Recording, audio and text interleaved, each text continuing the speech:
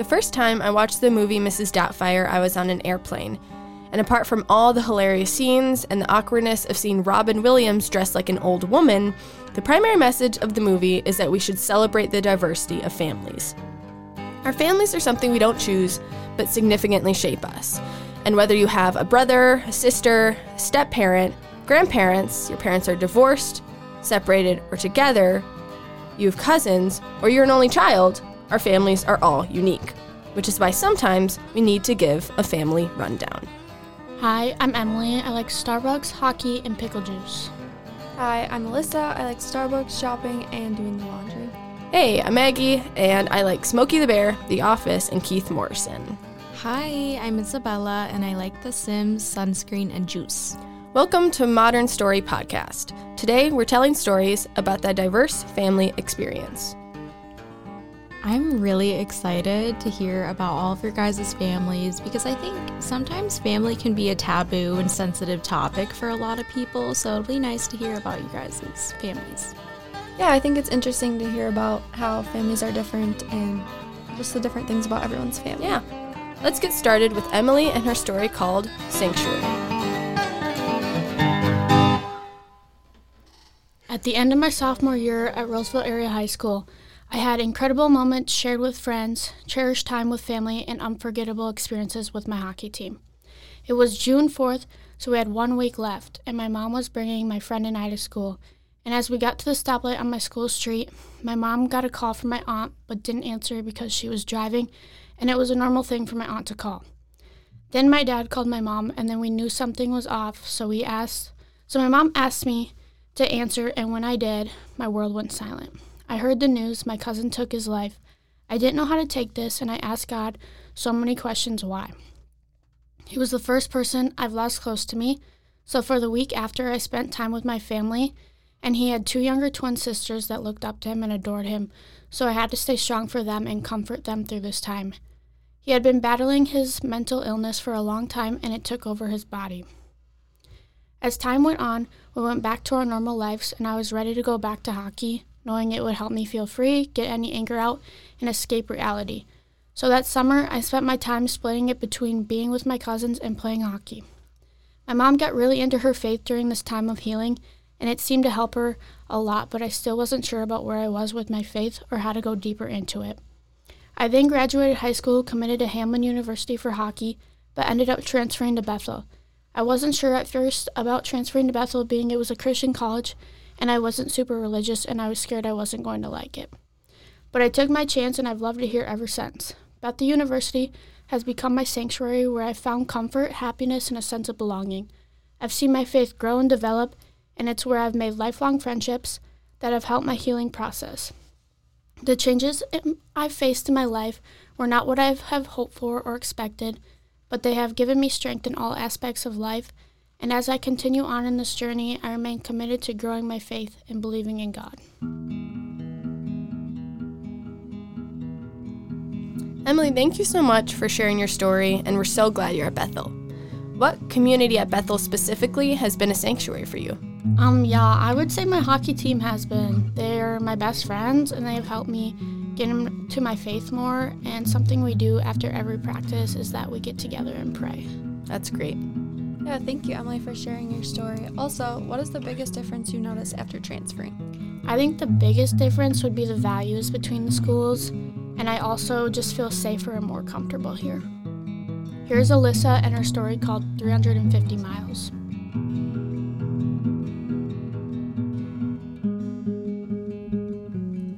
I eagerly waited for my mom to pick me up from elementary school early. My teachers and friends had mentioned over and over again how they would miss me. Then it was time. My teacher had gotten the call that my mom was here to pick me up. I gathered my things and met my mom by the office. As we walked through the halls of the school that held familiar faces of childhood friends and family members, I said to my mom, "I don't want to leave. I like my friends in school here." My mom replied, "I thought you were excited." I was until this day when I realized how much things would change. My whole family, including my dad, Mom, brother, and I got home to a big moving truck in the driveway and an empty house that looked nothing like it did with all our stuff in it. We did our final walkthrough through the house that we had created many memories in.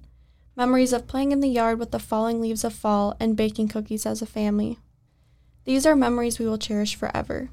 We packed into my dad's Ford F-150 truck, all 4 of us with our stuff in the moving truck behind us. We left and drove 5 hours to our new adventure in Minnesota, a place I had known nothing about. This adventure that I was starting would be one completely new and different to me. I had left all my family back home to be in a completely new town and state. Even though I had left all my family and friends back in a place I called home, along the way I learned that this is what God had planned for me. We moved to Maple Lake, a small town in Minnesota about 350 miles away from my hometown. I started a new school that was small but very welcoming. Right away I was able to make friends. I was even lucky enough to meet a best friend. I found a new place that I now call home. I also got to experience places I may have never gone to if it was not for this adventure. One being the Mall of America. I love spending the whole day there shopping. This was a big change for me and my family that ended up giving us many opportunities to grow and meet new people that we now consider to be our family. This experience had a big part in shaping who I am today. Because of this experience, I have learned to trust God's timing and His plan, even when the new opportunities that lie ahead may seem unpleasant and scary. Alyssa, that's such a great story. Thank you so much for sharing. How do you stay connected with your family back in Wisconsin? Yeah, I stay connected with my family by talking to them on the phone and visiting them about 3 times a year. I always enjoy going to see them and spending time in my hometown. That's great. Yeah, hi Alyssa. Thank you for sharing. How old were you when you moved here? I was about 6 when we moved to Minnesota, and even though I was really young, I remember everything very well because it was one of the biggest changes that happened in my life. Here's Isabella and her story called Genesis.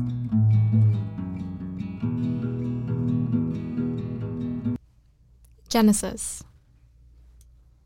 The chaos of the orphanage only made me scream louder, uncertain of when the monsters would go away after feeding on my fountain of tears.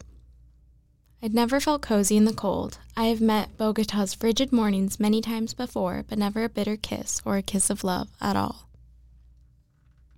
That's when I felt it, something that came from right down under, crawling all over my body, lifting me up. I did the only thing my mind felt like it could do, yelp out in panic. At 3 months old, I had no power over my body and no voice to express my distrust of their dominion. My screams always muffled their intent. My secrets lie within my touch, within my breath, and within my world. A world where I'm alone and angry, and where my birth mother left me wondering who I am. I'm terrified of those in charge. I feel your cold hand on my body as it is pressed against theirs. I'm scared they'll see how weak I really am. Seeking attachment while yearning for attachment. Attachment at Genesis, attachment she broke. Thoughts of who my first mother is and where she came from will never die. For I never had the courage to say goodbye, but I hope that one day I will be able to say hello. I hope a day will come where I finally have a family. A day where I'm loved for eternity.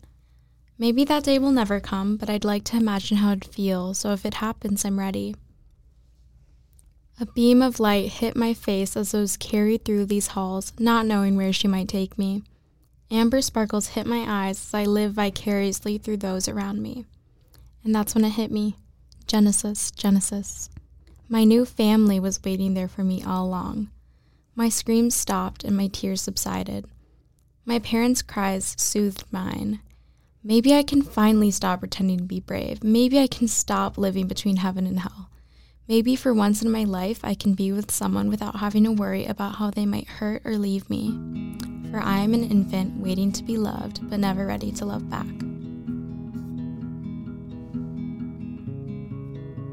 Thank you for sharing your story, Isabella. Where are you adopted from? Hi, thank you. I am from Bogota, Colombia, which is in South America. It's by the border, by Panama, and it's a really beautiful country. Yeah, thank you for sharing your story, Isabella. Do you ever want to go back to Colombia? Yeah, so eventually I do want to go back. It's quite a process. I would even have to go to Chicago to even get a thing that I'm able to do, and it would be a lot, but I definitely want to go eventually. Yeah, that sounds like a long process, but I hope you can get back there someday. Thank you. Here is Maggie with her story, Oxygen. I have a least favorite element. Not a favorite element, a least favorite element.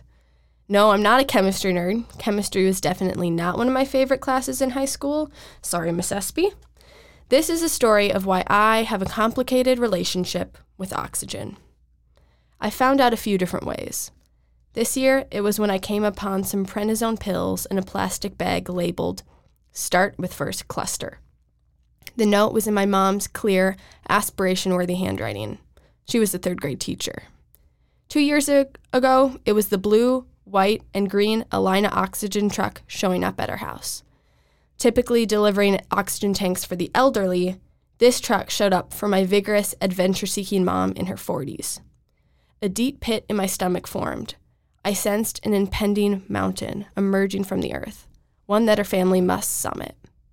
Both the pills and the oxygen spoke to me in a grave, quiet voice. The clusters are here. Cluster headache. It's a nickname for trigeminal autonomic cephalalgia, a neurological condition that's been deemed the worst pain known to Western medicine. Worse on the pain scale than giving birth or even a gunshot wound. A cluster headache isn't really what people think of as a quote-unquote headache. It won't go away with ibuprofen or Advil. It wasn't a result of my mom not having enough caffeine that morning. Believe me, she had enough coffee for the both of us.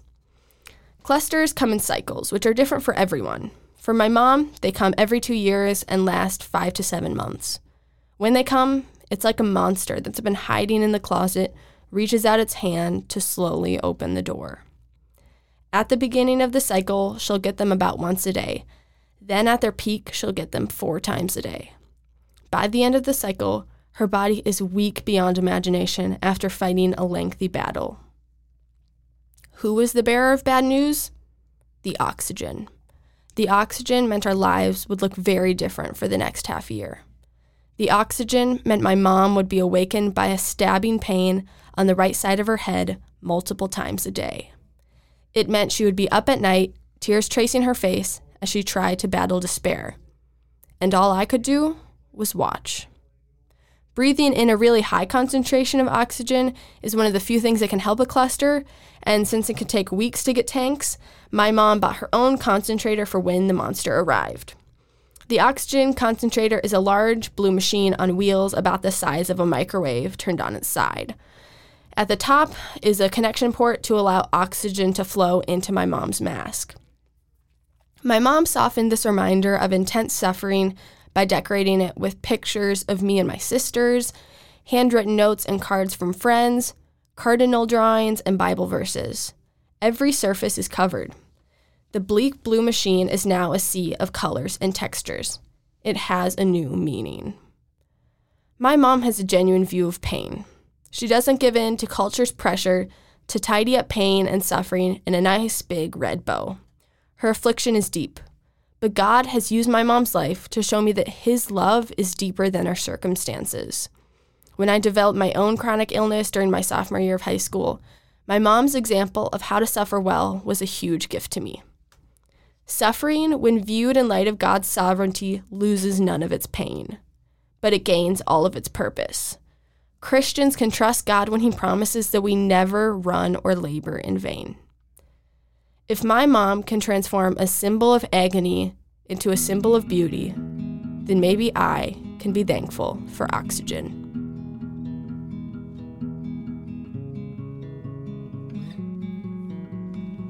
Hi, Maggie. Thank you so much for sharing about your story. That sounds insanely painful to the point where I can't even imagine that, because I can't even imagine being shot. So you're very strong, and you and your family are very, very strong. Thank you. Through that.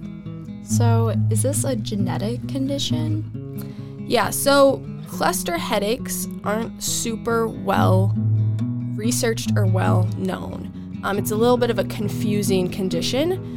There's a couple patterns that have been established. So they're predominantly found in men, actually, which is sort of weird. Many doctors didn't believe my mom when she said she had them. She had a neurologist who was like, "You don't have these," when she was like, "Yes, I do."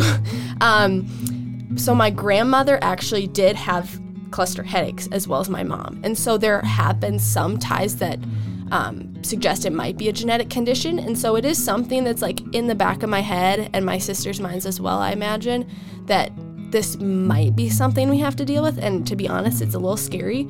But really, I'm so thankful that my mom has set such an awesome example for me and has just relied so heavily on God's strength to sustain her. And I really think that even if I get them, I mean, it's going to be a lot of really terrible hard nights, but I don't know, my mom's example is going to really be helpful if that's the case. Yeah, and you'll always have God there to be there for you. But I'm so glad you have your mom as an example. But I can't believe the neurologist didn't, like, that's, oh my gosh. We got some doctor stories for sure. That's for another episode. Yes. But, yeah, thank you. Yeah, thank you so much, Maggie, for sharing this. Is your mom still experiencing these headaches? Yeah, so right now she's 3 months into a cycle. So they started in July. And the scary thing is we sort of don't know how long they're going to go. But she's just she's doing so good for the circumstances. And she's just one of the funniest people I know. And I really think that her sense of humor has been refined throughout the process. But yeah, we'll take all the prayers we can get. Yeah, and she sounds so strong, and I just hope she can get through this. Yeah, thank you. I feel like people who are in pain are often the funniest people I've ever met. So I bet your mom's a really cool person. Oh, she is. She is. So what have we learned today? Everyone has family problems. And that families can be a point of stability in our lives, or they can be the opposite. And that faith can be constant. And who we surround ourselves with really matters.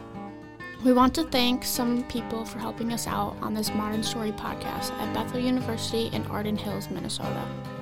Thanks to Angela Preston and her teaching assistant Molly Wilson for maintaining the podcast studio and giving us access to it.